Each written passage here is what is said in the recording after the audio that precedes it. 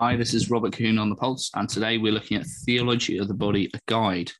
So this guide is from Christopher West's talks from the Gift Foundation, provided a free download for a summary of his talks. So this talk is entirely inspired from Christopher West's talks, and these are my notes and reflections on the Gift Foundation by Christopher West. So original man, from the beginning it was not so.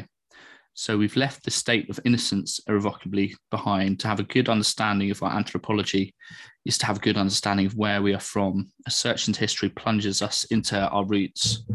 Christ calls us to refer to the beginning of human existence, theological prehistory. It's indispensable to look at the original human experience in order to construct a theology of the body. And this brings us to a relationship between experience and revelation. We can only ponder abstract considerations rather than man as a living person. We also look at the revealed word of God. We're not supposed to understand Genesis in literal or with historical certainty. The only way to the beginning is through the symbolism of biblical language. This is the mystery of the revealed word of God. We're not obligated to believe in the talking snake. Something diabolical happened in the beginning. A mythical language is used. Myth doesn't mean something's not true. It means an archaic way of expressing a deeper content. So these are stories that are revealed by God. When we speak about original human experiences, these are always at the root of every human experience. So there's two accounts of the story of creation in Genesis. The second creation account is more reflection on the subjective reality of the person. The first creation account is about the first experience of personhood. The three original human experiences about solitude, unity, and nakedness. Genesis says that the original solitude is one of the first discoveries of personhood. It is not good that man should be alone. Man is alone without the woman. Man in the book of Genesis is not distinguished between male and female until after a very deep sleep. Solitude is something that applies to every human being. We are alone in the invisible world as persons. Adam was created from the dust of the ground, but he had something more. The breath of God was breathed into the dust. The breath of God was present. The animals were also created from the dust, but they did not have the breath of God in them. Adam was in charge of tilling the garden and looking after the animals. Reflect on your own life. Does this ring true? We are different from the animals. There's a difference between human beings and animals. Animals do not build cathedrals or skyscrapers. Have you ever seen a squirrel in line up for confession? Only human beings are made in the image and likeness of God. Solitude is the discovery that we are made to be in the relationship with God. Man has a capacity for freedom, but also for love. But because of this, he can also lead to evil. Adam, who has the breath in him, has a capacity for love.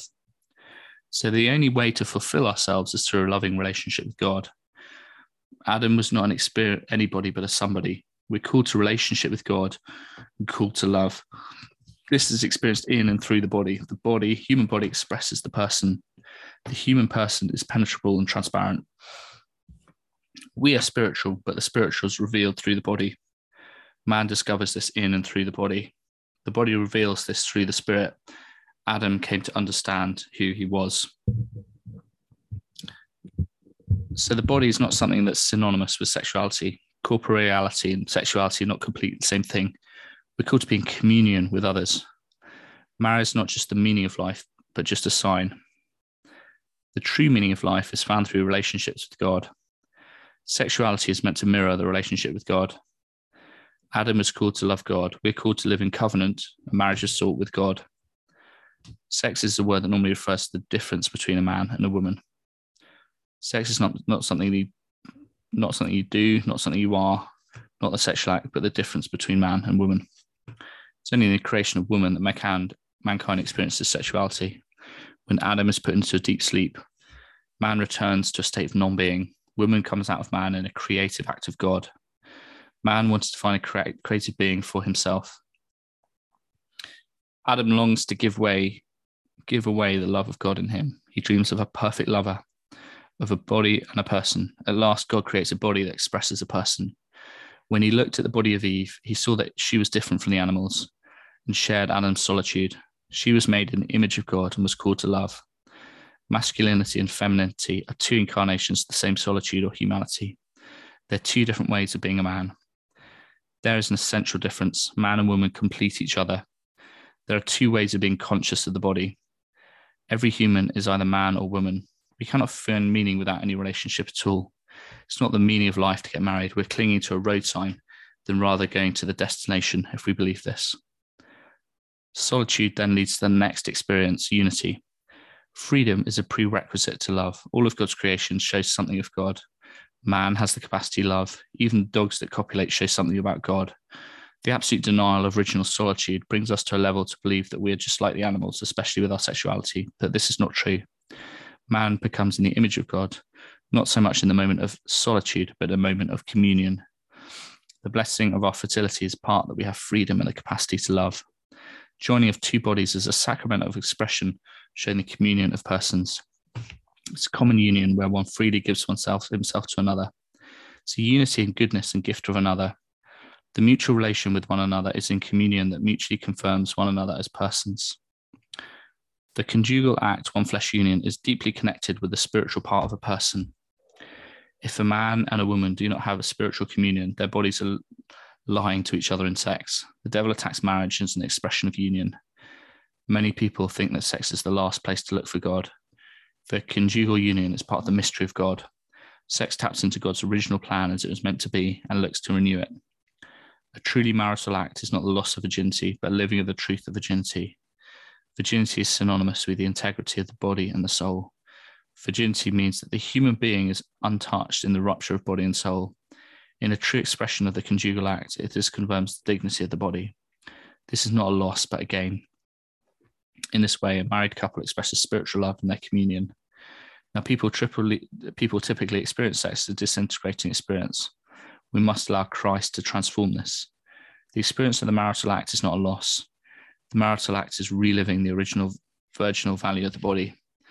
Man stands as a body before God. The two became one flesh. These are the words that constitute the flesh in the body. They contain an ethical and a sacramental dimension. Pope John Paul talked about the ethics of the sign. The one flesh union is a sign of God's love. In Genesis 2:25, we read that they were naked without shame. This allows us to penetrate the original experience. What is the experience of shame all about? Why do we experience shame as a phenomena? There's nothing shameful about being naked alone. When a stranger comes in, you cover your body. Deep within our hearts, we know that we are meant to be loved, never to be used. We sense that a stranger will not look on you with love. Strangers more like to see bodies as an object of selfish gratification. The body is not to be used as an object because we are called to protect our dignity. Perfect love casts out fear.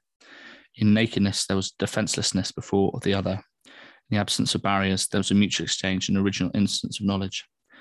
The deepest desire of the human heart is to be seen by the other. Sin has wreaked havoc on this original desire by twisting the original truth. Nakedness is key to understand the original biblical experience. When we see each other, we're not just seeing an exterior dimension of the world. We are all very good because we are created with the goodness of God. We're gradually called to reclaim the good of God's vision.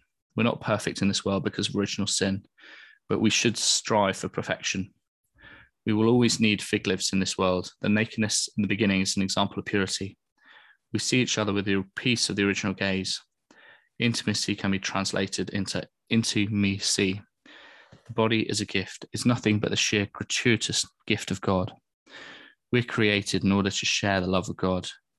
We're created as male and female to symbolize the giving of humanity. We open up ourselves in order to receive again as gift. God creates us in self-giving love. We're witnesses to creation as fundamental gifts. This is the source of where self-giving begins. Sex is a gift from God. It's meant to be lifted as a gift. A gift means love. God gives himself to us because he loves us. We give back to him. Man and woman are self-giving to one another. They symbolize the exchange of Trinity. We're created to be a gift. God gives us to himself in creation. God's gift is stamped into the body. The nuptial meaning of the body is a whole reality that was meant to be created. It's an inner penetration of giving and receiving. The body has a nuptial meaning because in the marital spousal meaning, the body has a conjugal capacity of expressing love. The means of this gift is very central to the meaning and being of existence. Why did God make us this way? A woman's body does not make sense by itself. It's called towards communion and union. In the spirit of the call to love, we see a call to perfect integrity of body and soul. The body shows exteriorly the reality of the soul. True love always bears fruit. God did not create us for his sake. He created us for our own sake. One in the sincere giving of oneself, we can find ourselves. Another world for God's gift for us as grace. We are filled with the love of God. This is the nuptial meaning of the body. It's an indispensable theme of our existence. In sexual complementarity, it leads to a call of union and then fruitfulness. The freedom of the gift is to experience sexual desire as it was in the beginning. God created sexual desire in the beginning to love as God loves. Adam looked upon Eve's naked body and just desired to love her freely. He only saw her as a person and wanted to give himself to her freely. Adam trusted in the freedom of Eve. Adam could not grasp at her and trust in her freedom. The freedom of the gift is the freedom to bless, not to grasp or possess. Man and woman are both naked without shame to share in the freedom of the gift. Are you in control of your passions, or are your passions in control of you? Are your desires unruly? Do you desire total freedom? Grace is a mysterious gift to inner man. It involves disinterested gift of oneself. The word family is a beautiful acronym. It means forget about me, I love you, FMily. Original happiness is originated in love. It's called to initiate love. If you have God's love in you, you have to give it away. Perfect love casts out shame. God instituted the one flesh union from the beginning. It's a perfect experience of God's love. The meaning of the body is to be filled with God's grace. We truly participate in the divinity of God. The body in it alone can make visible the invisible love of God. In the one flesh union, we're to make present and participate in the very life and love of God. Despite sin, we can reclaim original reality. We can reclaim virginity. The deepest essence of marriage life is that Adam knew his wife. The knowledge and dignity of the person is the knowledge of the goodness of human life. Sin, suffering, damage was not cancelled out on our goodness. The devil's goal is to prevent the gift of divine life. The devil goes after women to deny the gift. Human sin is the denial of the gift. Men and women called to be fruitful and multiply. There's pain in the man sowing the seed. Paul Kaye, in the meaning of human suffering, says the sexual sin divorces true love from suffering. In fact, suffering should be embraced as part of true love. Couples that live in the truth of marital love show that this life is very good. So, historical man, the theology of the body is to call to discover original fullness. It's to look back at the interior self of man's deep heart. We experience the forces of good and evil within each one of us. The heart is the deep interior reality of a person. In the heart, we know and experience the nuptial meaning of the body. God's plan works through the heart. The heart is where we consciously experience the body. The circumcision of the heart is where the impurities are cut away, and the heart is open and exposed to the love of God. So often the heart is closed with callousness to the love of God.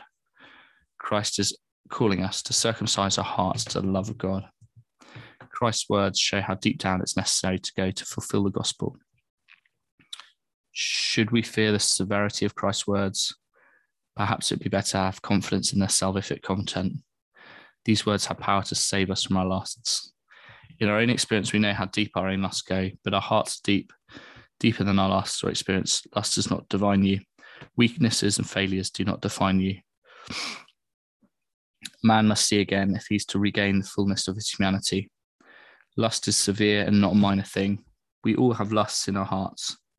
This changes the way we see the whole world. When we uphold our dignity in looks, conscience, and behavior, we begin with a new ethos, as the dignity of human being is assigned as an ethos. There's a relationship between ethics and ethos. An ethic is a subjective norm. An ethos refers to an inner desire of the human heart, shows what you're attracted to. In the Sermon on the Mount, John Paul II said that Christ was trying to bring the ethic and the ethos together. You can follow rules without being very holy. An inner change of heart is needed. The real ethos is to be perfect as your heavenly Father is perfect. We need to love enemies and do good to those who persecute you. It's impossible to keep the Lord's commandments from the outside. It must come from the depths of the heart. The ethos of redemption is an ongoing conversion to change our hearts. Subjective desires come to conformity with the law. Christ not only confirms the commandments, but leads to a strengthening of the depth of the human person. He brings liberation from lust. The Christian ethos changes what you're attracted to and what you're repulsed by. The transformation of conscience and the value of body and sex according to the Creator's plan can happen when we open our lives to Christ. The very desires of your senses are ordered to what is true, beautiful, and good, when we have a new ethos. The perfection of the moral good is moved to the good, not only by the will. In living morally, we realize the very meaning of being a woman. We are drawn by the will, heart, and sensitive appetite. Laws in and of themselves do not change human hearts. Christ did not come into the world to give us more laws to follow. Jesus did not come to abolish the law, to fulfill it. What was led by the Spirit to bring freedom. The laws of the Gospels bring no new eternal precepts. Christ came to take rebellious hearts so they would be in conformity with the law. It's possible to be lusting on the inside, but be following the law. With Christ's intervention, you no longer need the commandment not to do so. We only need laws when our hearts desire to break them. Law is not an imposition. Christ gave us the power to fulfill the law. So if a person is led by the Holy Spirit, he no longer leads the law to commit adultery. If you're attracted to pornography, your ethos is wrong. Christ came to change your heart so you'll be repulsed to the idea of looking at another human being as a thing. This is not a theory. Justice happens with the indwelling of the Holy Spirit and the interior perception of values. Grace has the power to change hearts. Jesus did not come into the world to die on the cross to give us a coping mechanism for sin. He did so to give us real power to overcome sin. This is the news of the gospel. We need a savior. We are to fulfill the meaning of life. We need a savior. We cannot do it on our own. If you're living a Christian life without Christ, you just want to be a good person. Christ gives us a radical power of transformation. God has poured us upon an infinite grace. We just need to tap into that grace. So God is perfect love. If God created deep desires for union and communion, God wants to fulfill our desires. He wants to give us the deepest desires of our hearts.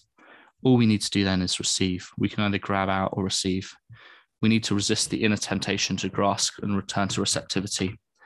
The Eucharist is thanksgiving. The Father gives everything to the Son. We've been goaded by the devil to try and think of the Father as the dominating tyrant. God does not want to break our backs. The deepest yearning is for the donation of creation. God turns his back on who is love in the original sin, which attempts to abolish fatherhood. The Our Father prayer is the antidote to original sin. God is not a slave driver. Faith is the openness of the human heart to the gift. On the cross, Jesus is saying God loves you and wants you to grant you the deepest desires of your heart. Man loses purity of heart and the original freedom in the original sin. Brings a rupture between body and soul.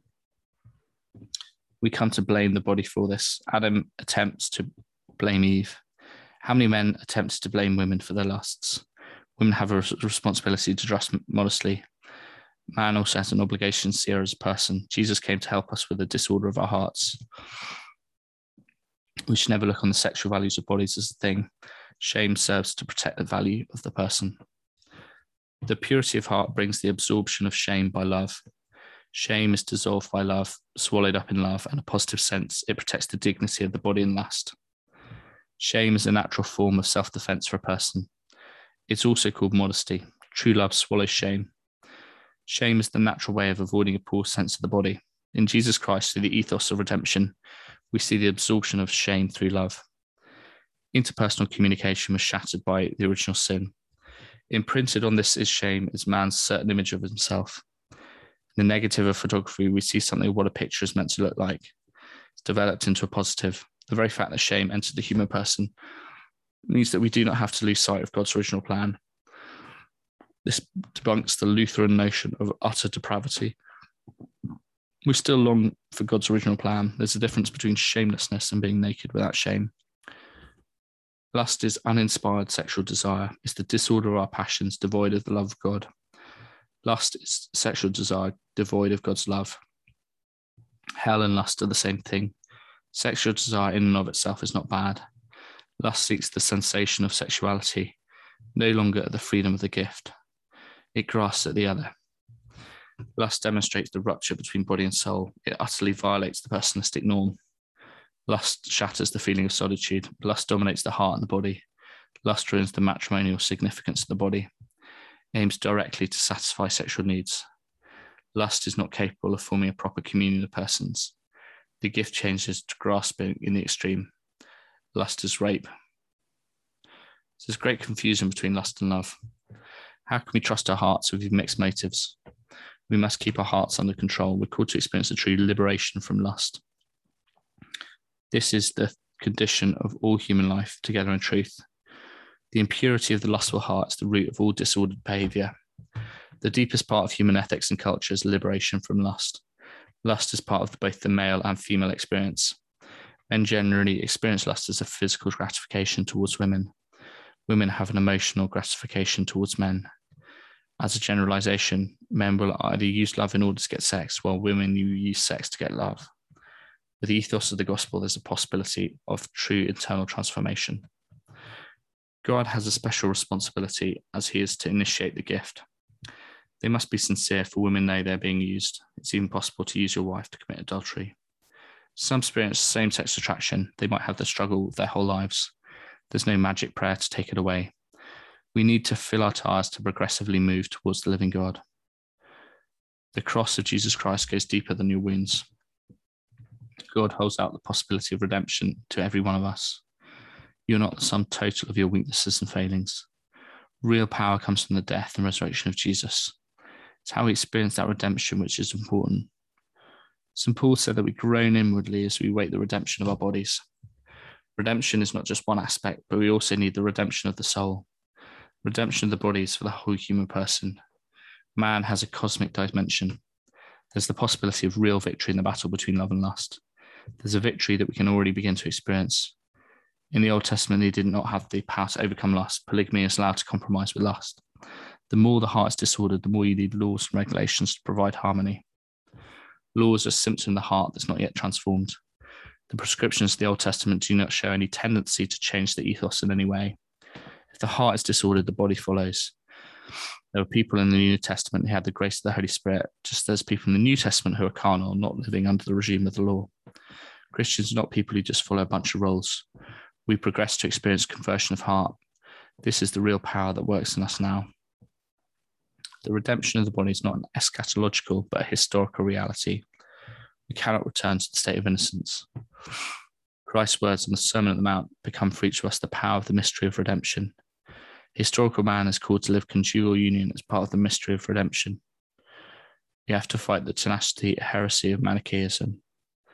We must content our invertebrate habits based on the heresy of Manichaeism. This sprang from dualism, the split of body and soul. Saw matter as evil and condemned everything that was corporeal. This was meant as condemnation to marriage and conjugal life. It said that spirit was good and the body was bad. It's infiltrated the minds of Christians since the 3rd century. There's many tenets of Manichaeism that were passed as normal from the pulpit. How many people think that the church negates the values of sex? Theology of the body is a decisive time for the church to exorcise the demon of Manichaeism from Catholic moral theology. Christ does not devalue the body and sexual desire, but reclaims God's beautiful desire within it. Christ sees the body as value not sufficiently appreciated. The problem with our culture is not that it overvalues it, but our culture has no clue how valuable sex is. The body is so good our brains cannot fully comprehend how good they are. Christ demands detachment from the evil of lust. The error of Manichaeism lies in being assigned to the evil in the body rather than the devil, the evil disorder of the heart. There's a difference between Orthodox Christianity and heresy. The redemption does not immediately remove the consequences of sin. We get older and suffer from concupiscence. The reality of concupiscence is that we should not hold the human heart in continual suspicion. The masters of suspicion, Freud and Marx, do not believe in the transforming power of the gospel. Christ has set us free from the dominion of concupiscence.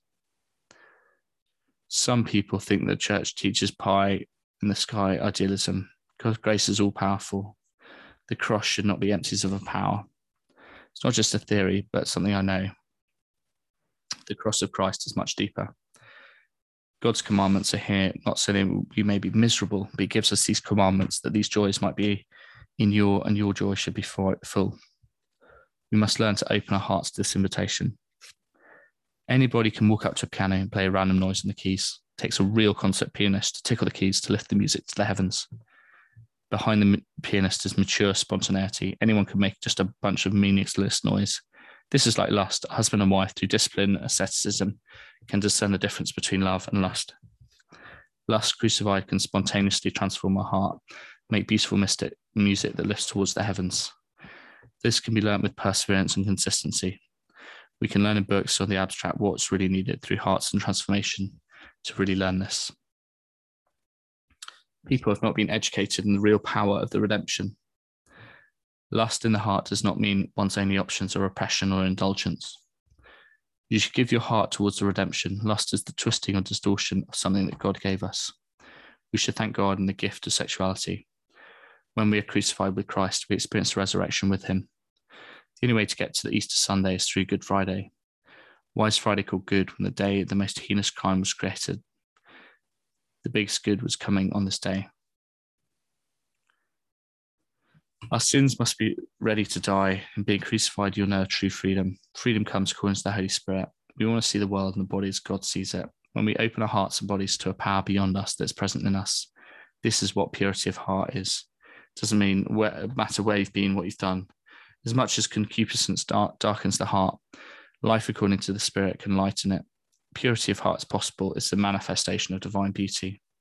Blessed are the pure in heart, for they see the sign of God's mystery revealed through the body. To the pure, all things are pure. Purity is the glory of God, human body before God. Purity is not just adherence to chastity and temperance. It's more positive than negative. It's more than perfect to the dignity of the human body. So many people turn away due to the negative dimension of purity. Purity must mature to the extent of the true dignity of the body. We have the ability, with the way we look at others, in order to build them up or not. Perfect purity, a man enjoys the fruits of victory won over by lust. It is possible to control one's own body in holiness and honour. The true efficacy of the Holy Spirit is the gift of simplicity, explicit in interior joy. This kind of purity is a maturity of authentic love. You are called to freedom. Do not use your freedom to be a servant, but be a gift to one another. Do not submit then to a yoke of slavery. Do not use your freedom as an opportunity to serve the flesh. Freedom is the necessity to love. The other side of freedom is the capacity to sin. Personalism has an emphasis on self-determination, that we perceive the possibility of virtue and the sublimation of lust towards the truth of love. A society that talks about freedom, about being whatever you want to do, is more orientated towards slavery rather than freedom. Freedom means the choice to say yes and say no. You cannot say no. What's your yes really worth? True freedom brings liberation. This calls me to do good. Thank God we have merciful love. Can the naked body be portrayed in art without offending dignity? It absolutely can. The responsibility of the portrayal of the naked body in art is a delicate problem. It's a gift that we can be threatened into an honest nature of abuse. The artist must see the true dignity and the nuptial meaning of the body.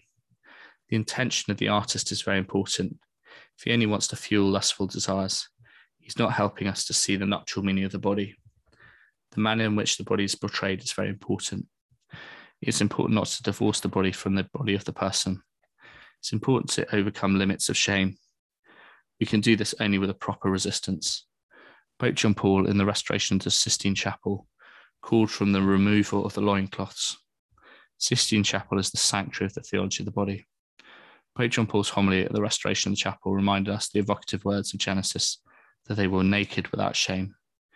We must promote the dignity and beauty of the human body, not to be ashamed for any suffering involved, and be ready for the resurrection, even in this life. So, eschatological man. First, we looked at the origins, the histories of man. Then this gave us an adequate anthropology. Now we look at the destiny of man and the gift of redemption. We're gradually inflating our tires. In the eschatological reality, we find a dimension of human existence. When Pope John Paul talks about eschatological man, he mixed his Carmelite mysticism with phenomenology. The resurrection of the body is a key component of the Christian faith. Many people have an erroneous view of the human being. They see man as a shell from which to escape. Our bodies will die and return to dust. One day they will be raised. The resurrection of the bodies is a reply to the historical inevitability of death. Plato had the idea that heaven was the liberation from the body. The human soul needs a body to express itself, even in heaven. It's an obscenity when death separates the two. Ghosts and corpse cause horror because the body and the soul belong together. Jesus wept at the grave of Nazareth. Death is an obscenity that is a cosmic reality. When Jesus had a discussion with the Sadducees, his response to their question of the resurrection was that people neither marry or are given in marriage in heaven. God will not be done away, but what brought to the ultimate fulfillment. Marriage is a foreshadowing of the sign that points towards heaven. Heaven is the eternal marriage of the Lamb. This is the fulfillment of original solitude, the only thing that will ultimately satisfy. God made us for himself, and our hearts do not rest until they rest of him. We should not make the union of sexes an idol. If we do lose sight of the heavenly ideal, we come to worship the creature rather than the creator. The union of the sexes is not the be-all and end-all. Every lie or heresy has a certain degree of truth. God gave us sexual desire. It's like a nuclear power of the soul. When misused, it's a human desire for heaven gone berserk. Our engines are inverted like imploding rockets on themselves when we close in on ourselves. We live in a planet of 6 billion people who are trying to make sense of their deepest desires and aspirations. True blessings of a wonderful marriage are only a foretaste, not the full thing. We are called to ultimate fulfillment, to be grounded in a deep union with God. One human being would be crushed with the expectations to fully burden him. Marital union is a sign, an analogy of the foreshadowing of what's to come. Marriage and procreation do not determine the fundamental fulfillment of being a body. They give concrete reality in the dimension of being history. The earthly marriage is a preparation for the heavenly marriage. The body is the ultimate meaning, is a marriage of God. We need to give oneself to and unite with another person. Marriage is only a tentative solution to original solitude. Celibacy for the kingdom is another attempt to solve the problem. The resurrection will be a completely new experience. Pope John Paul has someone who's been completely beyond the veil of the mystery of God. As a mystic, he had an understanding of the essence of the beatific vision, a range of experience of love. We can only express this mystery in words that groan. Humanity is not nullified, but comes to fulfillment of the proper and appropriate meaning of the body and sex. We experience the perfect integration of body and soul if the life of God incarnates within us. The primacy of the spirit is not at the expense of the body. There's always the tension of experience within the spirit. If we live according to the spirit, not the flesh, it's not the possibility of sin that will cease. This is not doing away with sin, because serious sin is always possible. We have inherited a very dualistic way of seeing the body and soul. Pre-Cartesian cultures did not divide the reality into two mutually divided capacities. Descartes initiated angelism when he said that all that mattered came through his own thought. We've inherited this and placed our modern interpretations into the authors of the Bible. It's entirely erroneous to think of the body as good and the spirit as bad. Both the body and the spirit are capable of being spiritual. We receive dignity as a gift. Through the mystery of bread and wine, we share in the divinity of Christ. We will participate in the divine nature. Our small brains can't really take this in. Jesus Christ is the human face of God and the divine face of man. The beatific vision will bring us face to face in union with God. The mystery of God is through the body, because it alone is capable of making visible what is invisible. God is a person, not a concept. God is the divine subject who makes a gift of himself to us. He gives us the reciprocal gift of himself to us. This is a mutual exchange, completely and definitively beautifying. There's an ecstasy in the eternal dimension. God gives himself totally to us. We are the only creature that can receive the totality of God. God gives the whole of himself we come to share. In the communion of the human and the divine, we have the body's capacity of expressing love. We have little idea what heaven will really be like. Heaven might be a state of perpetual virginity. The Virgin Mary lived in perfect union with God. We use our freedom to aspire to enter into perfect communion with God. So now we look at celibacy for the kingdom. In part 1 of Theology of the Body, we look at who we are as human persons. In part 2, we look at how we're supposed to live. Original man was the way humanity started. After the fall, we slowly tried to integrate body and soul. We needed to reinflate the tires and follow the signs. Marriage and celibacy, the two particular signs in which a Christian recognizes the two specific ways to love. There's an actuation of the most profound truth about man, that he's created in the image of God. This is not to reject those who have not worked out their vocation. Everything we've talked about applies to everyone. We can also make a vocational choice to be single in the world. There's also a valid choice if it's chosen in service to others and not to indulge in selfishness. If we choose to sacrifice for others, this can bring forth good. A single person can live out the nuptial meaning of the body. Marriage is the only way to live out the nuptial meaning of the body. Celibacy is an eschatological pointer towards the wedding of the Lamb. We only gain this understanding after seeing the sacramentality of marriage. Christ's words to the Pharisees wanted to see God's plan of marriage from the beginning. Some say if I have to be married to one woman for the rest of my life, it's better not to be married. Marriage for the Israelites fulfilled the covenant. Jesus said that some were eunuchs from birth, some were made so by men, and others made themselves eunuchs for the kingdom of heaven. This would have been so utterly shocking to the Israelites. It would have meant they could not participate in the covenant. Jesus says that continence can be a voluntary choice for the sake of the kingdom of heaven. The spousal analogy is in the eternal marriage of the Lamb. Those who choose to be celibate for the sake of the kingdom skip the sacrament for the sake of ultimate reality. All energy and desire for reality is made for the marriage of Christ and the church. A consecrated celibate steps outside of history. He proclaims the kingdom of God is here. To avoid some major confusion about vocation, it's not what he gives up, but what he embraces. This involves sacrifice, but he's also embracing the heavenly marriage. One skips the foreshadowing of it in order to embrace the ultimate fulfillment. Christ refers to celibacy specifically in the context about the discussion with marriage. Earthly continence towards the body talks of the glorification for the kingdom of heaven. One is witness among men that anticipates the future resurrection. Many people that says the solution is to get rid of celibacy. The only solution is the solution of celibacy. That is, then we have any clue of what sex is about on earth. Consecrated celibates are reminded of what we're destined for. We can only be satisfied in the marriage of the Lamb. This is how we know the meaning of life. Christ's words do not express a command. The general rule is that people marry. Nobody forces anyone to be celibate. We must be a free choice in order to be authentic. Christ did not say he will force some to be eunuchs. Christ's words are voluntary and supernatural. They involve a personal decision. Celibacy is unnatural because it is supernatural. Celibacy can only be lived with supernatural grace. Marriage also can be lived with the gift of supernatural grace. For the Jews, marriage is a spiritual point because of the promise to Abraham. Celibacy is the way to live the natural meaning of the body.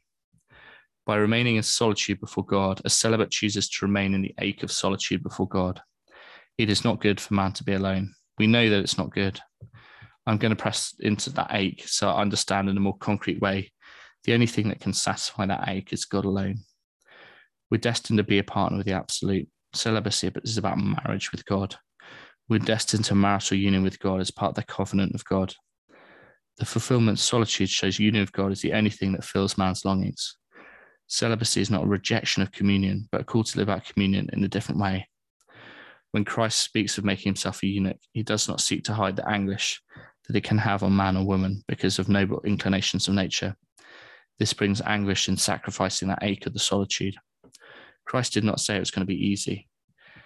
Celibacy demands the breaking away from the good of marriage. Self-sacrifices are indispensable. They're going to be fruitful in the long run. The idea that the vows of celibacy should be taken away due to infertility does not make sense. What happens when we apply this theory to marriage? We should never compromise truth because we all struggle. We're called to live in more fidelity and turn to Christ. There's more margin for error in marriage because a married man must use his sexual faculty in a pure and holy way. There's no definition for what that means. Marriage and celibacy flow from the same understanding of the redemption of the body. Marriage must never be understood as a legitimate outlet for concupiscence, having to repress it for the rest of one's life. Everyone is called to overcome the inclination towards concupiscence. It's only when we're overcoming concupiscence that we can discern a vocation. Celibacy is not just about formation, but also for transformation. A person who has experienced how Christ has set us free, celibacy not only becomes a possibility, it also becomes quite attractive. Christ gives us grace for your whole life to live. Whatever your vocation, you'll still have to deal with the struggle of lust. Concupiscence is the disorder of human passions. The solution to the church's scandal is theology of the body. It will help us to crawl out of the mess made by the sexual revolution. A happy fault that won for us so great a redeemer will turn into a happy sexual fault that won for us so great a theology of the body. A person who wants to live a celibate life must experience freedom from lust. St. Paul called for people to marry who could not exercise self-control. It is true that marriage is a remedy for concupiscence. Marriage is all about life-giving love. It's assigned to spouses as an ethos. St. Paul does not devalue marriage. St. Paul also wanted to spare us the troubles that couples have, as he offered for his personal opinion. Celibacy is easier because there is less of a margin for error. Celibacy is also a superior vocation. St. Paul said that each of us has our own special gift from God. Many have erroneously taught that where celibacy is good, that means marriage is bad. The idea that sex is impure and unholy is an idea that's bordering on heresy. The superior of continence over matrimony never meant the belittlement of marriage. We do not find any reason for disparagement of marriage in the words of Christ. Marriage is the normal and natural, while celibacy is the exceptional. The challenge to find your gift and what it is that you have been given. The celibate vocation is a path to holiness. Don't reject it. The married life is a path to holiness. Do not reject it, but live it and receive it. Everyone must be faithful to his gift. The offer of that gift is a grace from God. Everyone must be faithful to their gift. One must seek the gifts that are proper to that vocation. Even if a man struggled with same-sex attraction, he has not experienced freedom from lust, it would not be good for him to be a priest. If you're bound by lust, you cannot be a gift to others. Must be sufficiently geared towards Christ, his bride. Only freedom of the gift is to be free to be a bride of Christ properly. Marriage and celibacy do not divide the Christian community into two camps. The perfection of the Christian life is based on your whole desire about the marriage of the Lamb, not on whether you're having sex. Celibacy is a more direct participation in the marriage of the Lamb, only by way of anticipation. The virtue of sacrificing one flesh union, how valuable it is, does demonstrate how wonderful it is. But it is the tension of already but not yet. Virginity is not the absence of union, but the perfection of union. Celibacy is disvalued when marriage is disvalued. The sexual revolution devalued both marriage and celibacy. If we don't understand the nuptial meaning of the body, we won't understand either vocation. We must be aware of what we are renouncing first. Every woman is called to motherhood, while either spiritual or a physical sense. The nuptial meaning of the body bears towards a deeper meaning of the body. It preserves the integral truth of the body without losing what it means to be human. We're in desperate need for the meaning and dignity of bodies. This will help the world to heal from our wounds. The marriage of Mary and Joseph is a sublime paradox. Their marriage is one of profound spiritual fruitfulness. Christianity is full of paradox. God is three more persons, two become one flesh. To be rich, you must sell everything to the poor. To live, you must die. Mary and Joseph lived the celibate vocation and the married vocation at the same time. Mary and Joseph's marriage is the marriage of heaven and earth. We live both vocations. If we comprehend their marriage, our brains will explain, splat all over the walls. Joseph is the foster father of Jesus. He fully shares an authentic human fatherhood. He was not an adequate image to God the Father. Joseph was not perfect. Joseph points towards the Father who is to us all. Celibacy allows us to be even more of a gift to others. It's not a burden, but a joy. It's a statue of St. Teresa of Avila who's in ecstatic union with God. There's also suffering marriage as well as celibacy. So now we talk about the sacramentality of marriage. Marriage is a covenant of grace. We see this in the sacramentality of marriage, a total vision of the human being. Ephesians 5 is a key and classic text where the meaning of the universe is contained. We see the greatness and dignity that God has bestowed on our bodies. This passage is a crowning theme of themes. There's a clash between how the world sees Ephesians 5 and how the church sees Ephesians 5. The passage is a great mystery of spiritual warfare. It's called to take up arms for the great spiritual battle. St. Paul calls us to gird your loins with the truth. God has a specific plan for humanity. Ephesians 5 is a compendium of summer, the teaching about God and man, brought about fulfillment in Christ. It makes man aware of his supreme calling. It's a central theme in the whole of reality. Ephesians 5 reminds us that Christ fully reveals man to himself. We can try and understand how much richness and truth is contained in the scope of this wonderful passage. It's a meeting of the divine mystery with the vocation to marriage. The logic of this marvelous text frees our way of thinking, does not devalue the thinking of body and sex. Carnal love is meant to express the language of agape. So many people contrast the language of eros and agape. The nuptial meaning of the body is also the meaning of God's love. Eros is meant to be transformed by the carnal love of agape. The carnal union of spouses leads to agape. Ephesians 5, we have the head and body analogy. A husband is the head of the wife. Husbands should love their wives as their own bodies. He who loves his wife loves himself. In heaven, there's one Christ loving himself. We are Christ's body. Christ is the head and we are the body. The husband is the image of the head and the wife the body. Headship is not about domination. This is not what St. Paul was getting at. Headship must not be like the gentles who lord it over their subjects. The master must be servant of all. Only the husband who is servant of his wife can claim authority. The husband and wife become one person, one subject without blurring individuality. There's a perfect unity and a perfect distinction. The husband and wife are lost and absorbed in another. The head and body analogy is of the bride and groom. The wife is a symbol of the church. God loves us first. Our love of God is always responsive to his love. But no husband is perfect like Christ. The nature of marriage makes it similar to the marriage of Christ and the church. The analogy of an earthly spousal analogy is inadequate. Perhaps the least inadequate analogy we have helps us penetrate the very essence of this mystery. Some people are critical of Pope John Paul's hypernuptialism, but there are otherwise ways to explain how God loves us, but Christ did not become incarnate as a vine or shepherd, but as a bridegroom. The relationship between shepherd and sheep is not a sacrament.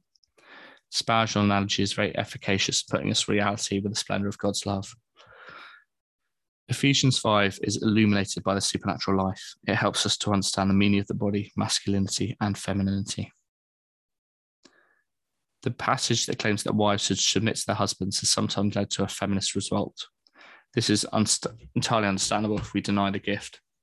This would make God a tyrant. If man who is meant to image God is also a tyrant, women are justified in saying, I will not be dominated by your sin.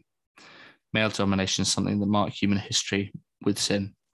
St. Paul is in no way justifying sin. He's calling men in particular to ensure the balance of the gift. He's calling man back to be the original man. St. Paul calls married couples to be subject to one another out of reverence for Christ. To be subject to one spouse means to be mutually given. It means mutual subjectation. It's the reciprocal donation of self. Christ is the profound and mature model of subjection. St. Paul outlines how there's a difference between male and female. Husbands are called to love their wives as Christ loved the church. This means we can't treat them like doormats. Christ came not to be served, but to serve and to lay his life down for his bridegroom. Wives should allow their husbands to serve them. The deepest desire of the human heart is to be loved in this way. To be afraid of the word submission is to miss out on its evangelical genius. Submission means to be under the mission sent with authority to give a particular service. St. Paul called for Christians not to live as the Gentiles do. He called for Christians to be renewed in the spirit of their minds, calling them back to the original image. He was trying to restore original man. The husband is above all he who loves, the image of he who loves. The wife is she who loved.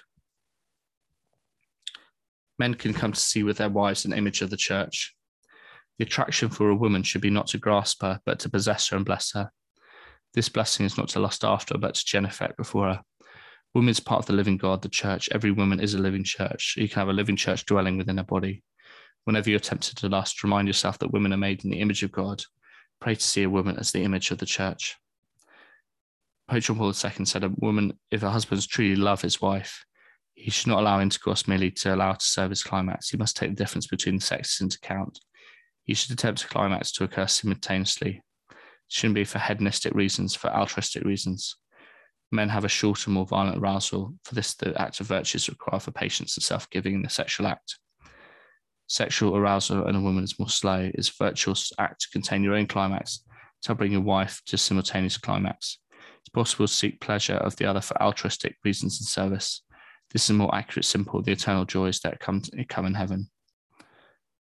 Physical beauty is a metaphor for holiness. The church should be holy and without blemish. In today's obsessive search for physical beauty, what we're really looking for is holiness. We must beg God to see other people purely. If husbands cannot see the beauty of their wife in the midst of her blemishes, you cannot be said to love your wife as Christ loved the church. Men should not make women try to attain some impossible standard of beauty. Women's stretch marks are beautiful because that's where they've said yes to you. Being lied to time and again about the meaning of our body and our culture. How many men prefer the fantasy of porn to their own wives because they bought into those lies? Christ's redeeming love can go deeper than any of this. We must beg God to see other people purely. Husbands have the challenge to see the beauty of their wives in the midst of her blemishes. If you cannot see the beauty of the wife, you cannot say to love your wife as Christ loved the church. Some people are attached to impossible striving towards beauty. The great mystery of God is the mystery of the inner Trinitarian life. God desires to share his mystery. How does God do it? He does it under the veil of signs and symbols. Sacrament is what makes visible the invisible, that which is revealed in Christ and hidden in God in all eternity. The body enters the definition of being a sacrament. He uses the sign to communicate signs. The Catechism says that we need signs to communicate with God. A sacrament consists in manifesting of signs. We need to proclaim the mystery, but also accomplish the efficacious gift itself. The body is capable of making visible the invisible love of God. We must proclaim the mystery, but also accomplish the efficaciousness gift of self. This helps God to participate in the visible mystery of love. The incarnation was not merely a response to sin. The incarnation is in the center of history. We can only understand history and the future in light of the incarnation. Christ is the key and center of the universe. He's the center of everything. We are blessed with every spiritual blessing. In the supernatural world of the Father, these plans precede the original plan of man. The Father has blessed us in Christ with every spiritual blessing. Marriage is a necessary precursor for us to live in communion with God. The redemption is the source of man's supernatural endowment. The mystery of Christ casts light on creation. From the beginning, God envisages the glory of a new creation in Christ. The incarnation was always part of God's plan. We live in a fallen world. What would happen if we didn't live in a fallen world? That's really in the realm of speculative theology. Marriage is an efficacious sign of God's saving plan for us. We see a foreshadowing of Christ's union with the church. The reality of married life is a sign that sums up the whole mystery of creation. The one flesh union is the oldest sign of the love of God. Ephesians 5 is the summer of the mystery of God and man. The passage is keystone to the meaning of life.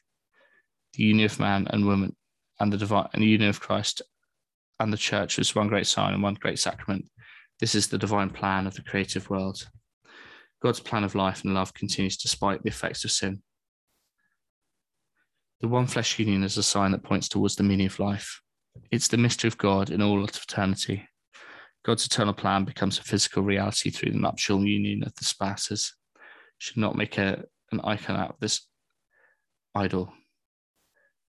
We're so interested in sex. Is this when we see to untwist the lies about sex? This is why the devil attacks right here. The original grace was lost through original sin. Now we need sacraments to restore what was lost. All the sacraments remit sin. Every single human being is longing for union. We've always been longing for something. Sacrament of creation prepares us for union with Christ. Where sin abounds, grace abounds all the more. Grace is only remission for sin. It allows us to have a real relationship with God. All the sacraments are like marriage because they are nuptial and allow us to join the bridegroom. The entire Christian life unite with the nuptial mystery in love with Christ. The Eucharist is a sacrament of the bridegroom with the bride. The man images Christ with the body. This is why only a man can be ordained a priest. The physical confers spiritual reality. The spousal significance of the body is true, authentic, nuptial love redeems and heals us. Christ not only redeems us with his body, we share in the work of creation, the work of procreation. The nuptial love share the work of redemption. A wife's love heals me, taps into exacting of who I am. Her love is so genuine it heals me. All woundedness comes from lack of genuine love. Healing can come from real experience of real authentic love. Marital love is redemptive in Jesus Christ. The goal of married love is to get one another to heaven. We're called to love as God loves. We're wounded because of original sin. Christ is coming into our life as bodies. In marriage, as for others, becomes redemptive. The sign of marriage does not happen at the exchange of vows, but at the moment of consummation. The Pope says really the sign is both. It begins with the exchange of the vows in conjugal intercourse. The marriage then passes into reality. What was meant with those vows? Intercourse where the words of marriage become flesh. All of the married life is a sign of Christ's love for his church. Consummation is the expression of the sign. It's a sign that consummates the sign. Intercourse is the sign of marriage. All of the married life is a gift. This becomes most evident with the union of the flesh. Sexual intercourse is the very particular expression of this sign. The body is the manifestation of the spirit. This means unity and assumes the reality of the sign. The language of the body means that the body speaks of the mystery of God. Man in his mystery and vocation is called to love as God loves. We cannot express this without God's love. Man and women are ministers of the sacrament of marriage. They're called to express the meaning of their bodies. The language of the body is meant to proclaim agape, the mystery of God's love. The language of the body is prophetic because a prophet is the one who speaks for God. When the spouses proclaim the language of the body, they participate in the prophetic mission of Christ. We must be careful to distinguish between true and false prophets. If we can speak to the truth of the body, we can also speak a lie.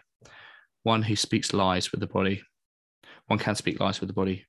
Judas gives Jesus a kiss in the garden. Satan is the father of lies. He wants us to speak lies with our bodies. This is precisely the goal of the anti-word. He wants us to speak lies with our bodies. We no longer speak lies with our bodies. This is what is at stake with sexual morality. Sexual union is meant to express the words of the body. How healthy would a marriage be if one is continually unfaithful in the marriage vows? If concupiscence causes many errors in the reading of the language of the body, in the spirit of the ethos of redemption, there's always a possibility of changing from converting error to truth. We discover the true meaning of body and existence. Do not be afraid to live the lies you have lived. Put them aside, you'll be living your true nuptial gift. The spirit is willing, but the flesh is weak. Thank you, Jesus, you have saved us from sin. Love and fruitfulness. First, we outline an adequate anthropology about the origin, history, and destiny of the human person. It's been applied to all aspects of the human person. Then there is applied to celibacy, marriage, and the immorality of contraception. Questions about humanae vitae permeate the sum total of this catechesis. The entire catechesis will be considered totally to reflect on humanae vitae, on human life. What is at stake in the debate on contraception is the very meaning of human life. The Bible includes an ode to erotic love. 2 Timothy states that all scripture is inspired by God, that is profitable for teaching, for truth, correction, and training in righteousness. The Song of Songs is good for training us in righteousness. Pope John Paul was critical of those who rushed to criticize the Song of Songs, making it spiritual, fictional, rather than physical. The Song of Songs contains an exhaustive understanding of the sacramental sign of marriage. Both eros and agape are involved in the love between the spouses, which is both spiritual and sensual. The references in the dialogue of lovers is about hearing, loving, and tasting one another. There's a profound connection between sex and eating. Both drives keep us alive. We need to eat to live. We need to reproduce to keep alive. What is a passionate kiss of love? Lovers really saying, I want to taste you, I want to eat you, I want to consume you. I want to take it into myself to become part of you.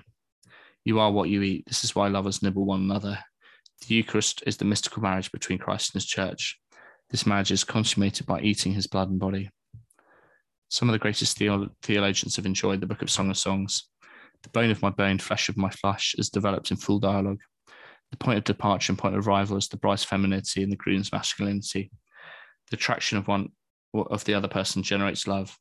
The attraction between man and woman is raw material for love.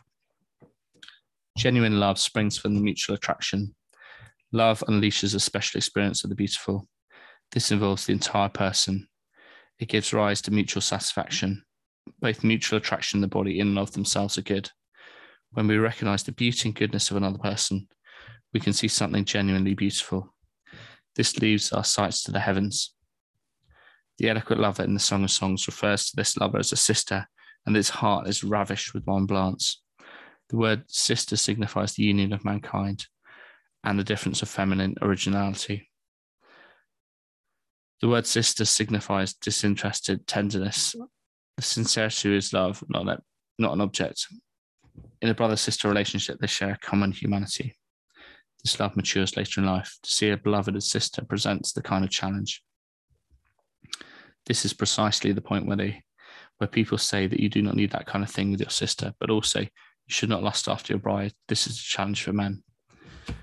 One of the tragedies of dating is that immediately the expectations of romance or intimacy are present from the start.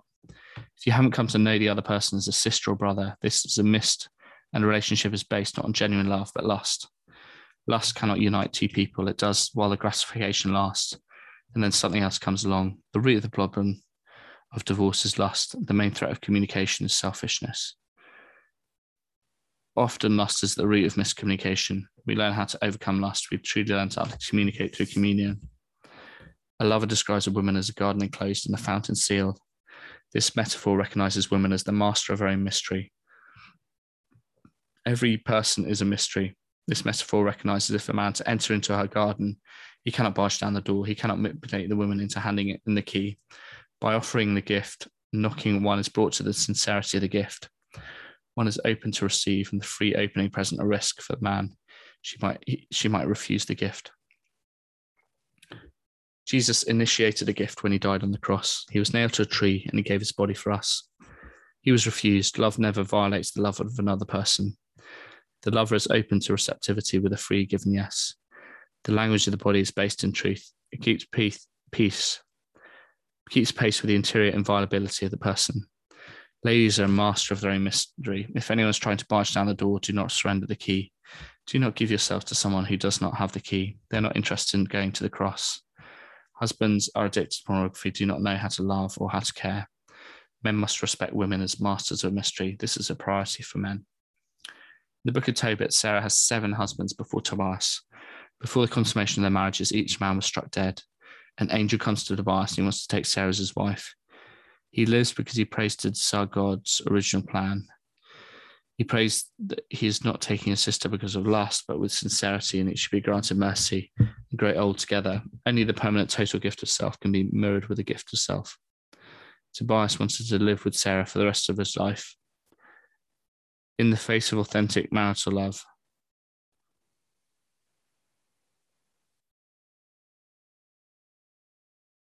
the only permanent total gift of self can be mirrored with the gift of self. Tobias wanted to live with Sarah for the rest of his life. In the face of authentic marital love, death has not a chance. In the face of life and death, Tobias and Sarah are unhesitating in facing this test. In the nuptial embrace is the embrace of life and death. Will you image God or will you not? If you cut yourselves off from God, you choose death. Sex is the renewal of the wedding vows. If this is not the case with your body, you're promising something you do not recognize. In the film Vanilla Sky, Tom Cruise's girlfriend tells him after they engage in premarital sex, your body is making a promise even if you don't. Genuine love prefers to die than to ever commit evil. The truth of the power of love is that love has confidence in the victory of good. Love is victorious because it prays. The true language of the body is liturgical. Marital life is liturgical. Liturgy is the participation of the people of God in the work of God. The work of God is to love as good loves. This is the church's celebration of divine worship. The act of sex is profound in the marital relationships. The gift of oneself to another is an act of worship. The marital bed can be viewed as an altar. The offering of bodies as a living sacrifice is a spiritual act of worship. When spouses live this out, they live this out with one another. The liturgy involves man's sanctification with signs perceptible to the senses. All of the sacrifices go through the good times and the bad. Married life is liturgical as the marital union could not be any more holy. Man and woman encountered a great mystery through the union of two that have become one. If the idea of bringing God into the bedroom cramps your style, is that style of lust or an act of love? God is love. To keep God out of the bedroom or fear of bringing God into the bedroom is the case for many. Many people have little idea of why God is part of the action, why is he intimately involved, or why he should be. The Lord is the giver of life. It's he who is the Holy Spirit and active and present in the marital union. Spouses are not free to assign their own meaning of the act. The meaning of the act is already given by God. Pastoral concern means the true pursuit of wherever is good for man. This is a true understanding of what is good for human love. An ever clearer understanding of human love is not to diminish any way of the saving teaching of Christ. Counterfeits can never satisfy. The essential evil of the contraceptive act is that it causes a rupture in the order of the person. One chooses the pleasure of the climax, but it will not take the responsibility of the act. Is a woman going to be loved for her own sake if the man wishes her fertility did not exist right now? The idea that you will only have sex if you sterilize yourself brings the human person to the level of animals. This brings a rupture between body and soul. The inner truth of the communion of persons has been cancelled out. There's a law of gradualness in the progression in which we gradually come to understand these truths. However, the law of gradualness has been never compromised with the gradualness of law. It's possible to understand the immorality of conception through reason. What one learns in the theology of the body is the deepest theological reasons for the immorality of conception. Couples are called to be prophets and saying that God is life-giving love.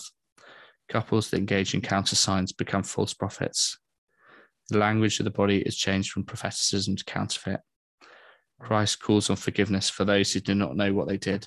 There's no justification for people to be beaten in the head with a hammer of correction. Better still is the invitation to embrace one's own greatness. We're made in the image and likeness of God. We share in communion with him, and marital love is the foreshadowing of our union with God. We can speak the truth over our bodies with the act of conception. Blasphemy is saying that God does not get life-giving love in order to know that that is wrong. Most people learn the language of a body in a construction site. They do not know the real meaning of the body because they do not know what they're looking for. We need to help them understand what they're really looking for. This does not mean they have to be perfect tomorrow. A man and woman expresses a yes every time they unite in the sexual act. If a husband and wife are regularly unfaithful in their wedding vows, what would their relationship be like? Those who live in the ethos of redemption bear themselves as a sign for the mystery of redemption and creation. They live it as the ethos of the heart. They have no desire to use contraception because that's what the grace of God has the power to do. Some would prefer it to be crucified, to use contraception, the contradiction of the meaning of love. Counterfeit can never bring happiness. Does this mean you have loads of kids? Church calls for responsible parenthood. One cannot speak of acting arbitrarily or bringing it to chance.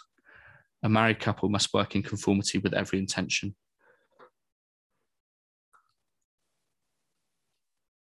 God has a plan for every couple to live in conformity. This does not mean every family has to have 14 kids. Some prudently and generously decide to have a large family. Some couples, for serious reasons, due to respect to the moral law, may decide to space children for an indeterminate period.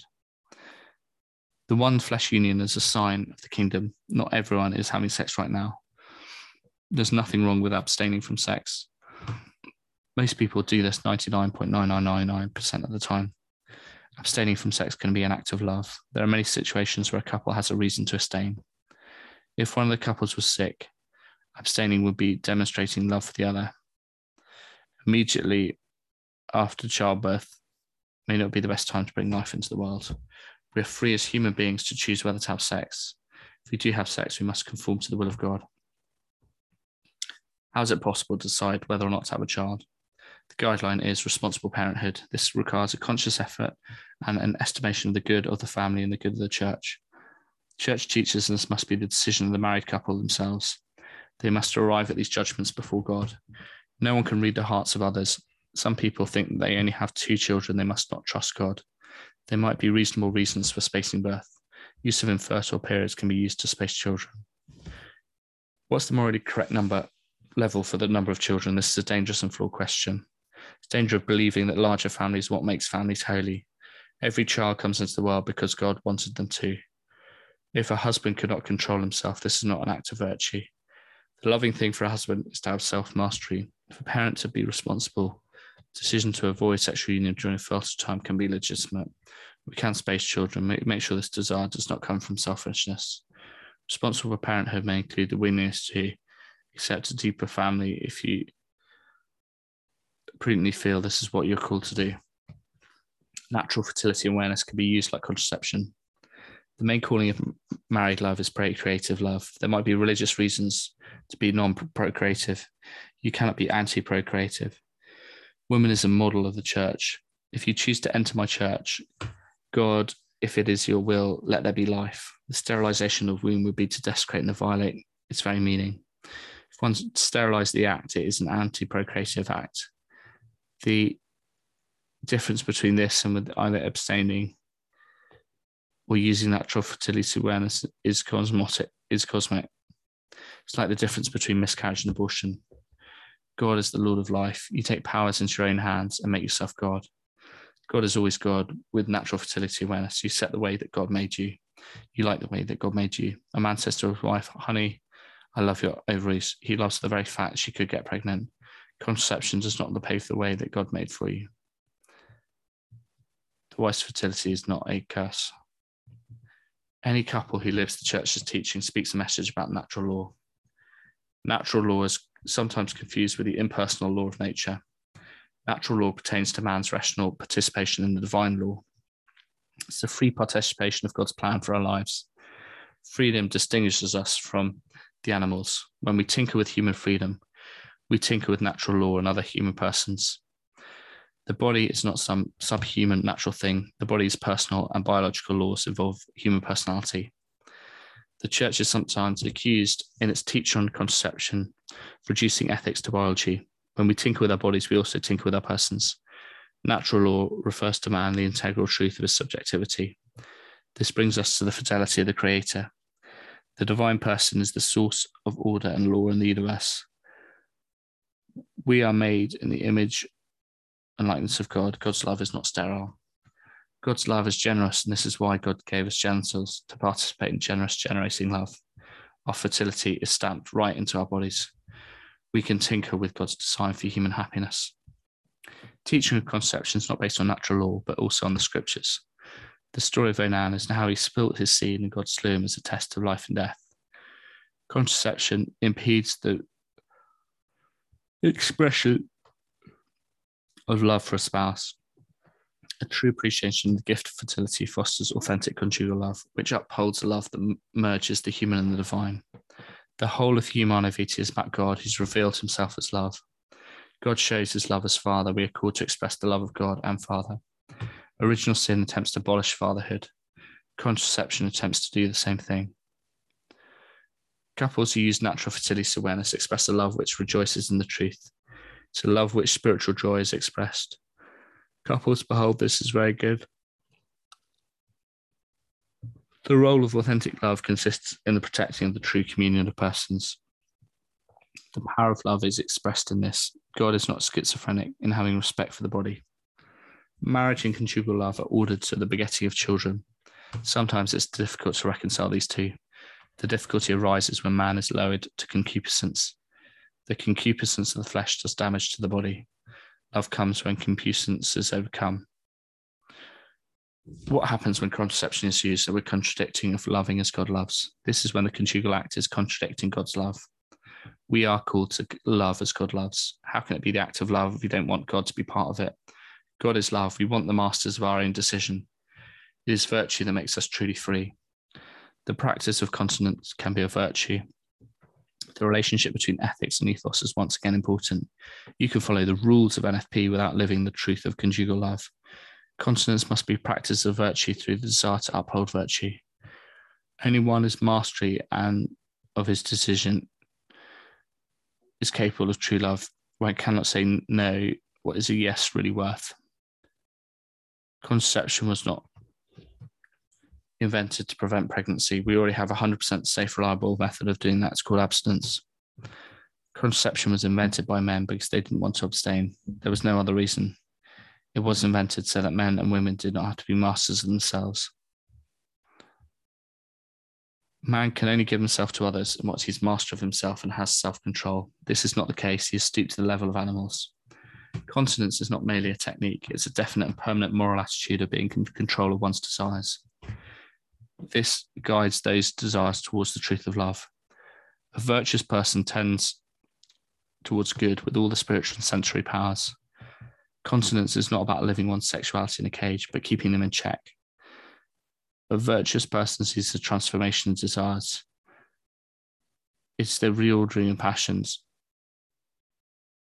to experiences loving as God loves. This makes it possible to have self-mastery and joy in leading a morally good life. A good man is he who voluntarily practices truth. A person who wants to succeed in this way must be committed to the progressive education of the will. Feelings are the most simple acts in which the moral position into practice.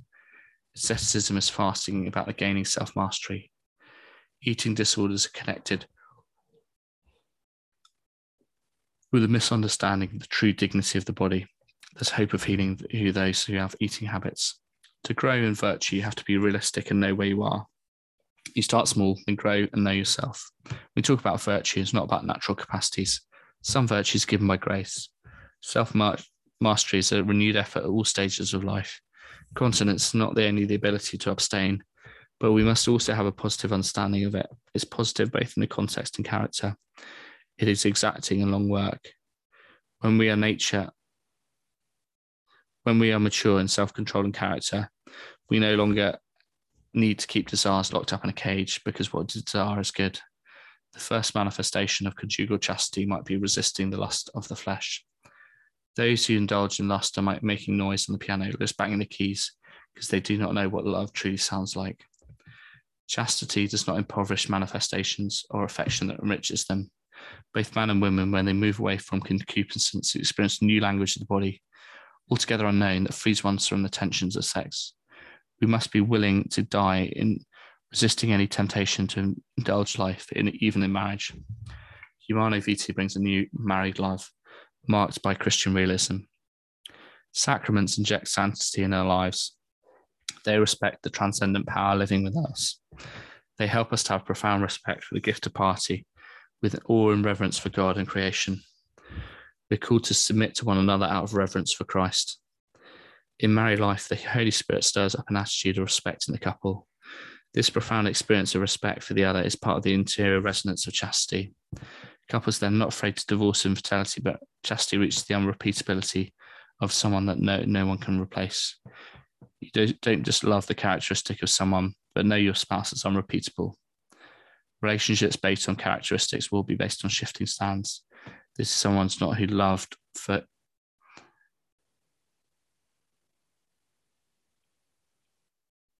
it comes from God and leads the couples to respect the dignity of the conjugal act. They're filled with veneration for the conjugal act. It brings veneration for the majesty of Redeemer, the spousal love of the Redeemer. Humane Vitae brings an authentic marital spirituality. They open their flesh to the indwelling of the Spirit. The mutual union, then, spouses become one flesh, so that they participate in the life of the Trinity, live life according to the Spirit. They become one flesh and welcome the Lord. The giver of life, every child is a manifestation of the work of the Holy Spirit, sign of the redemption of the sign of eternal life. The sign that the couples say when they render their act sterile is that I do not want eternal life. Culpability is not assigned. I prefer a momentary pleasure of sterilized orgasm to the participation in the inner life of the Trinity. This is a bad choice. You may know that you're choosing you would not do this. Marital spirituality is best to live by the grace that comes from the sacraments. It's the most infallible and indispensable. Marriage and family life is enhanced by the power of prayer. Grace that flows from the Eucharist and penance is an indispensable part of living the truth. Contraception is the antithesis of authentic marital spirituality. It's a no to the mystery of redemption. It brings a subjective lack of understanding to the understanding of the exceptional conjugal act. God's love is an invitation of encouragement of merciful Redeemer who wants to forgive you. It leads to profound awareness to the sanctity of life and mystery of creation. So, theology of the body is a key component of the new evangelization. Future of the family passes by way for the family. The renewal of Christian life can only come about through the renewal of Christian life. Pope John Paul's theology of the body provides an antidote to the culture of death. Its theological foundation for the new evangelization. That's a fresh theological proposal. It compellingly demonstrates to the world the full truth of God's plans for the body and sexuality. Far from being prudish or oppressive, it brings a liberating, redeeming ethos that corresponds deeply with the desires of the human hearts. Theology of the body is not just about sex and marriage, but demonstrates truth and existence or ramifications for all theology. Challenges us to think sexuality which speaks of the divine. Cardinal Angelo Scola has said that virtually every theist and theologian has been seen in new light with the rich personalism that's implied with the Trinity of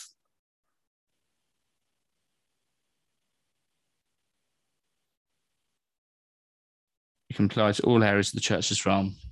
Few preach on such themes, but theology of the body has over 1,000 biblical references. You can take any Sunday reading which is related to the message of theology of the body. There's a microscopic percentage of Catholics who know about theology of the body, but numbers are growing. you now have a particular responsibility to promote this important message. The essential message of theology of the body is that God is love and we are made in his image. This is how we reveal the plan of God, to the plan of love in the world. Theology of the body contains a wealth of mysteries that keep on deepening the more you come to learn. It's impossible to comprehend everything, but do not be discouraged. The anti-life heresy has threatened to destroy our culture at its roots. John Paul has attempted to vanquish this attack by theological exegesis on the economy of salvation. Theology of the body might be remembered as a pivotal moment in the life of the fledgling church. Pope John Paul said the 21st century will be a century of religion, or it will be not a century at all. In 1976, he said that perhaps we experienced the highest level of tension between the word and the anti-word in human history. This could be the last lap in denial since the good and evil between good and evil. Pope John Paul was the greatest influence in the whole world in bringing the fall of communism. In 1982, he went to Poland to preach to people who had been oppressed and appeal to the dignity of the human person, something that nobody could snuff out. He talked to the happiness of fulfillment, which brought a revolution, bringing down the Iron Curtain. The sexual revolution has brought far more carnage than Marxism, but slowly a new revelation is starting. It's bringing down the culture of death to build a culture of life. There's many parallels between communism and the sexual revolution. The Berlin Wall was a barrier between East and West, perhaps the biggest symbol. Likewise, pills, injections, plugs, surgical implants, and sterilization are a barrier between man and woman. But we're already seeing this first signs of the falling of the wall. The culture of death cannot continue much longer because it's already rotted on the inside. Christians are a people of hope. We have faith in God our Father. God is preparing a great springtime of Christianity. You can already see the first signs that we're learning to start to know the meaning of life and share it with others. Signs of true hope. 2,000 years ago, 12 people changed the world.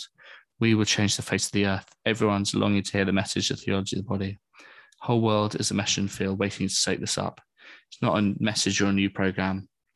The program already exists and the same as ever. The new evangelization is directed towards areas that have historically been Christian, have lost their faith. A baptized non-believers, new phenomenon.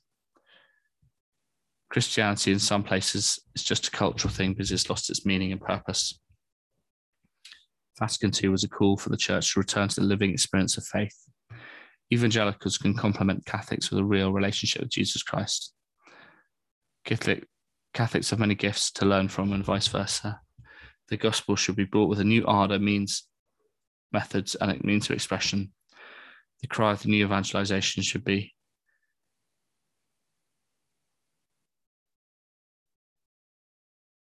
we also see a meaningful way of communicating them. The church is called to announce, bear witness, and the communion of holy witness.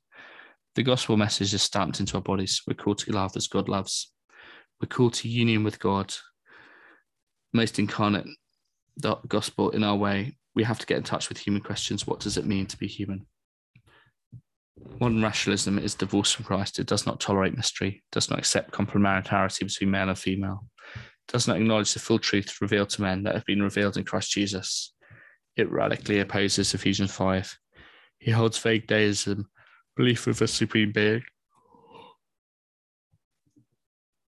God became man in order to save man. Jesus is a redeemer and also a bridegroom. When man loses sight of the God that loves him, when families do not share in the mystery of the love of God, things are reduced to a mere temporal dimension of life. Earthly life becomes a mere scenario for existence and financial gain. He who dies for the most toys wins. Theology of the body reunited us with a great nuptial mystery. This is the reply of the church to modern rationalism. Christ fully reveals man to himself and reveals the sham of modern rationalism. Christ is the bridegroom of the ultimate mystery of the sacrament of life and love. This is where the religion of God became man encounters the religion of man who made himself God. Those who reject the nuptial mystery reject the God who is greater than we are. Those that say, I think, therefore I am, hear the God who says, I am who I am. God gives us great gifts when we turn him in love. In the beginning of the new millennium, we cross the threshold of hope and entering a new springtime, a new gospel of life. We're in a Passover between the culture of death and culture of life. Theology of the body is not a formula. It's about a person. It's about a theology that's taken on flesh. We shall not be saved by a formula. Present, we're in a collision of forces of good and evil. This is what the heart and its battle clash with the men and women's call to life-giving communion. One who will win this great clash is the one who welcomes the gift. When Christ returns, will he find faith? Faith is, in its greatest sense, the openness to the human heart to the gift of the Holy Spirit. Sin denies the gift. Faith welcomes the gift. Sin is the opposite of faith. Mary is the bride without spot or wrinkle. All glory to be to the Word who made flesh, who welcomes the gift. The mystery of original sin. The following is a realm of speculative theology. We can't know with certainty what the original sin was because we're not specific to the Bible. However, does this not mean we can ask questions about them? We must keep in mind we must never know about the mysteries fully. Below is a provocative story of original sin. Theories held out clearly with arguments. This is not taken certainty. Don't dismiss the conclusion, but challenge the arguments. Do we understand original sin? The story uses symbolic language to understand the fall, using only fruit and a tree. Original sin is a definite act of disobedience. As it is a mystery, symbol is the only thing we can use. All of our reality is sacramental. We live in a world of visible signs that communicate the invisible mystery of God. The whole human story is a drama.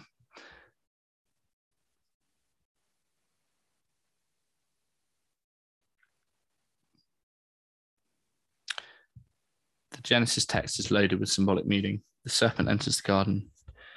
Many theologians talk about sexual imagery or innuendo. The serpent can be considered a phallic symbol according to this theory.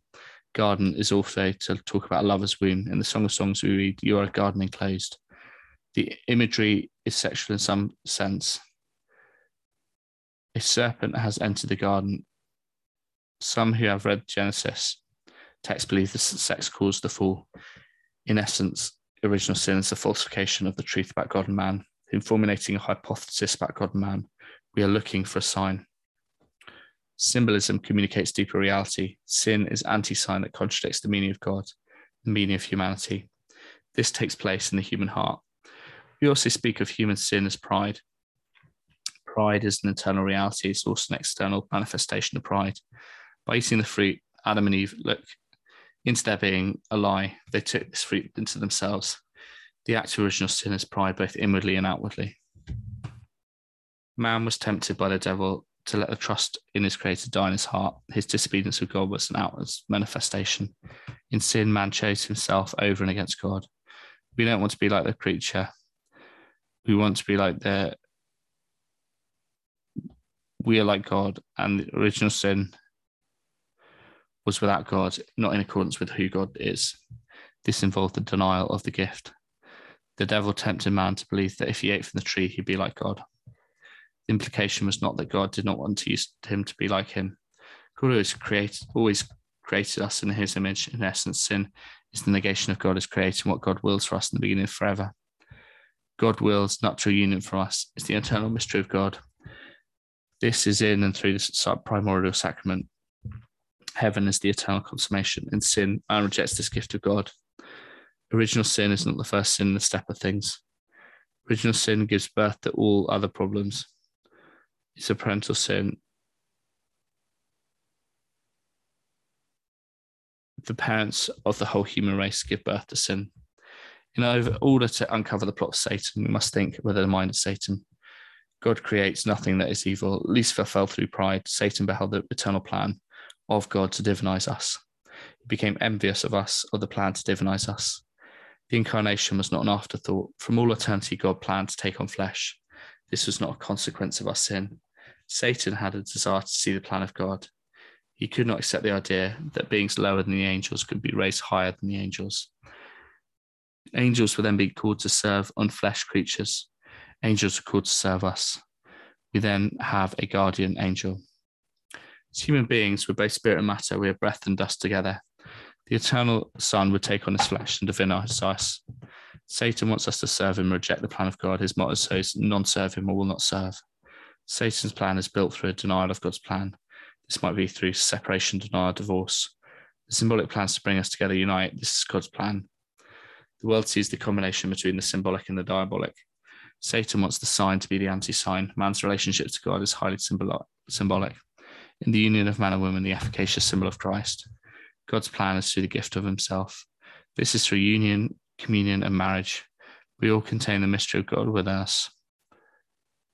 This is revealed in and through our flesh. This is a call of life beginning communion. Satan's goal is the attack of communion of God and man. The attack of the symbol, the man and the woman, sin and death entered one man's history. Man and woman was created, called to become one flesh. There's great meaning in sexual complementarity. God is called to make out of himself, make a gift of himself to his bride. Gift of complementarity is part of the male embrace. It's the man who proposes to the woman. This is symbolically very important because the man who gives the gift of life, women receive the gift of life. In receiving this gift, she also gives the gift of life. In this way, giving becomes accepting. The mystery of giving and receiving brings out communion of persons. This shows in a particular way in the image and likeness of God. Mankind gives, receives, and accepts. Right from the beginning, we're giving the blessing of fertility. Original sin cannot be properly understood without the creation of man and woman as the image and likeness of God. Sin consists in pride and denial and negation of being made in the image and likeness of God. Original sin is a contradiction of what it means to be created in the image and likeness of God. Sexual complementarity is part of God's plan. God is symbolically masculine and initiates the gift of life. All of humanity is symbolically feminine because we conceive the gift of divine life within us. Just as a bride conceives new life within her, we are made to receive the gift of divine life within us. Women are representative of the whole human race. We must thank every woman for being a woman, for being a symbol of mankind, telling all of us to receive the gift of God's life within you. Mary is the fulfillment of humanity. Mary received the gift of love as a whole being. She received divine life within us. This is why she's our model and mother. Edith Stein was a big influence on Pope John Paul II. She's under consideration for being named a doctor of the church. The narration of creation is full of mysteries in which we cannot consider here. Why was it forbidden to eat fruit? What fruit was given to the husband to eat? Why did the tempter approach the woman first? God gave us two commandments in the garden. The first was a positive commandment, be fruitful. The second was a negative commandment, do not eat the fruit. These two commandments are linked. They're the flip side of one another. It's interesting to ponder. George Weigel said in Genesis chapters 1-3, sexuality, procreation, and moral choosing are all intimately linked. Satan proposes moral relativism. The symbolic meaning of eating from the tree of knowledge of good and evil is here. There's a close relationship between sexuality and communion. Adam and Eve lacked knowledge before the fall. The significance of knowledge is important here. Adam and Eve had some concept of evil prior to the fall. Man experienced original solitude and nakedness. They proclaimed the knowledge of good in the original conjugal union. Through good sin, women brought about pain and childbearing, and man is brought through suffering and tilling the ground. Both male and female sin in the fall. There's a clear distinction of roles in the punishments for original sin. The tempter first tempted the woman. This was not because woman more easily induced towards evil, because he has easier access, because there's a greater significance with the woman. The original sin is a rebellion of our creation as creatures. Satan tempts the woman to believe that God is not gift. The goal of Satan is to reject our subjectivity to our gift. This convinces the one who embodies the receptivity of the gift. Woman embodies receptivity to gift. There's easier access to the woman whose receptivity is subject to fear and vulnerability. Satan wants to teach us that God is not a gift, to negate the creature between sexual difference. This is where we learn the distinction between God and creature. Satan works to distort the way we think. God is placed in a position of suspicion and accusation with the idea that he does not love us. Sexual complementarity is symbolic of the union of God with humanity. Satan's goal is to get us to reject position as the one who receives because God initiates. In temptation, we take a homosexual relationship with God. God is already the masculine initiator. In rejecting God's imitation, we aim to take life on par with him. Sigmund Freud said that sexual activity is perverse when it's independent of the orientation towards procreation. A conceptive act is union with variance with the original order. It's an anti-sign of gift and sign of God's love. Original sin consists in rejecting God's love. Generation embodies the gift. The book of Genesis describes the generation of life with God. All generation is like the generation of life in God. We share in the eternal generation. Spouses participate in the creative power of God. This is part of the eternal mystery of generation. Father generates the Son, from where the love comes to the mystery of eternal generation. This is the overflow of life-giving love. The eternal mystery of life-giving generation is through the triune God. Procreation is rooted in creation. It's a reproduction of the mystery of creation. God is our creator. We have to call to live in our cooperation with him as co-creators. This is how we image God. The call to be fruitful is to live in the image which I created you. The mind of Satan wished to keep us from God's gift of life and love. How is mystery of life in the world demonstrated? How do we make visible life and love? The sign of the mystery of creation, God wants to make the anti-sign. Satan wants to make it a sign of anti-love. The witness to creation is through the witness to love as the source of self-giving. The body tells us the mystery of God's creative love. This happens in and through the body. The child is one flesh union reality that the parents have become. Original sin was part of the beginning of untruthfulness. Satan's goal is to falsify creative love. The rejection of love that determines our being in nuptial union is part of Satan's plan to negate our beginning. He wants to wipe us out and take us out. He reminds us of our receptivity. God is the giver of life and love. We must receive the gift of life from him. We're in a position of receptivity to him. Where is Adam in the story of the fall? A serpent has entered the garden. This is the sanctuary of God. It's attacking his bride. Was not Adam in charge of guarding the guardian? In Eve's womb in the garden, in the Song of Songs we read, you are a garden enclosed, my sister, my bride. The womb is also sanctuary. Satan's attempt is to deny creation. In his envy, he wants to impede the whole thing. Woman is destined to bring the Son into the world. Something profound is going on here. Man's role as father is also intended to be abolished in the world. Satan is aiming at fracture, separation, and disunity in order to impede our divinization. His goal is to devour the child. Each time that motherhood is repeated in history, in the woman, we see a struggle for every human being in their yes or no to God. Either a yes or no to God's eternal plan for humanity.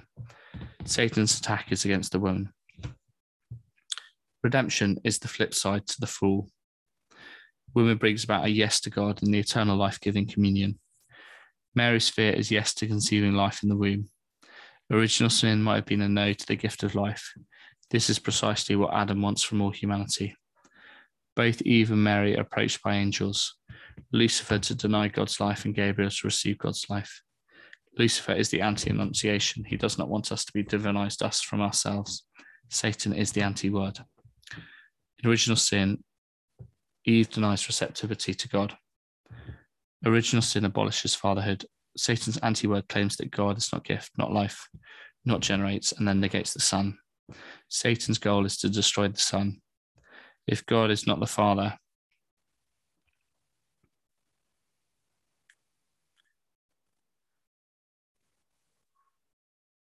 he has no Son. Satan's goal is to deny the Son. The Antichrist is the one who denies Christ came in the flesh. When Adam and Eve reject God, and the image is one of sterility. Rather than image the life-giving generosity of God, they become an image of non-life. They decide what is evil. When temptation came, they denied God as Father. A contraceptive couple who intentionally sterilize an act of intercourse perfect the anti-sign of nuptial mystery.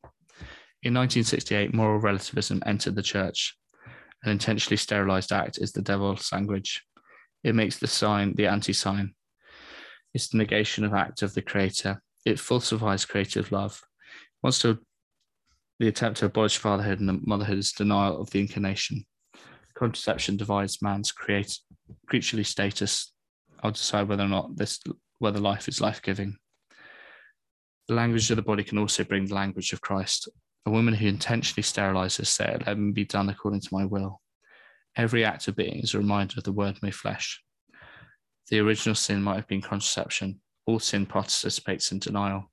We're looking for the parental sin committed by our parents. Nuptial meaning deals with our origins. It talks how we come forth towards life and love. The denial of the nuptial meaning of the body is an efficacious anti-sign. We can see in our world the chaos that has come from conception. But even right after original sin, we read the proto-evangelium. Redemption is immediately linked to the woman in childbearing. The proto-evangelium proves that original sin does not destroy love. Despite the devil's attempt to deny creative love by evil, new Adam and Eve undo original sin. The no of original sin is overcome by the redemption of the second Adam and Eve. Eve accepted the anti-word, but Mary believed God's word and conceived that were within her. St. Paul states in 1 Timothy 2:4 that woman was deceived, but she will be saved through childbearing. Life-giving communion was restored at the cross. Our sin can be the denial of the life-giving nuptial union.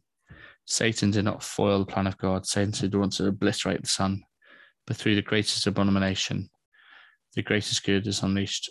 At Golgotha, the cross became the tree of life. The cross is our hope for the power of life. In 1884, Leo XIII had a vivid dream where he saw Satan ask God for 100 years in which to obliterate the church. As a result, he wrote St. Michael the Archangel prayer. For all the sick that's greatest saying that the smoke of Satan had entered the church. On the 25th of July 1968, the dignity of human life was upheld. A culture that rejects human veto plays out the same denial of original sin. The issue of a human veto is a struggle for the value of life, of meaning of self. With contraception, women rejected their femininity to be like men. Men wanted to be like God, and divorce to fatherlessness become rampant. The world is facing the greatest confrontation between the church and the anti-church, most starkly in our day. We're called to proclaim life-giving love. Faith is the openness of the human heart to the gift of God's life.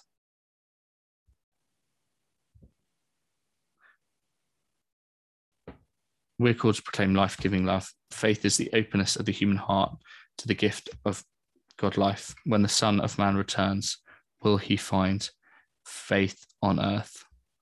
Well, thank you so much indeed for listening today.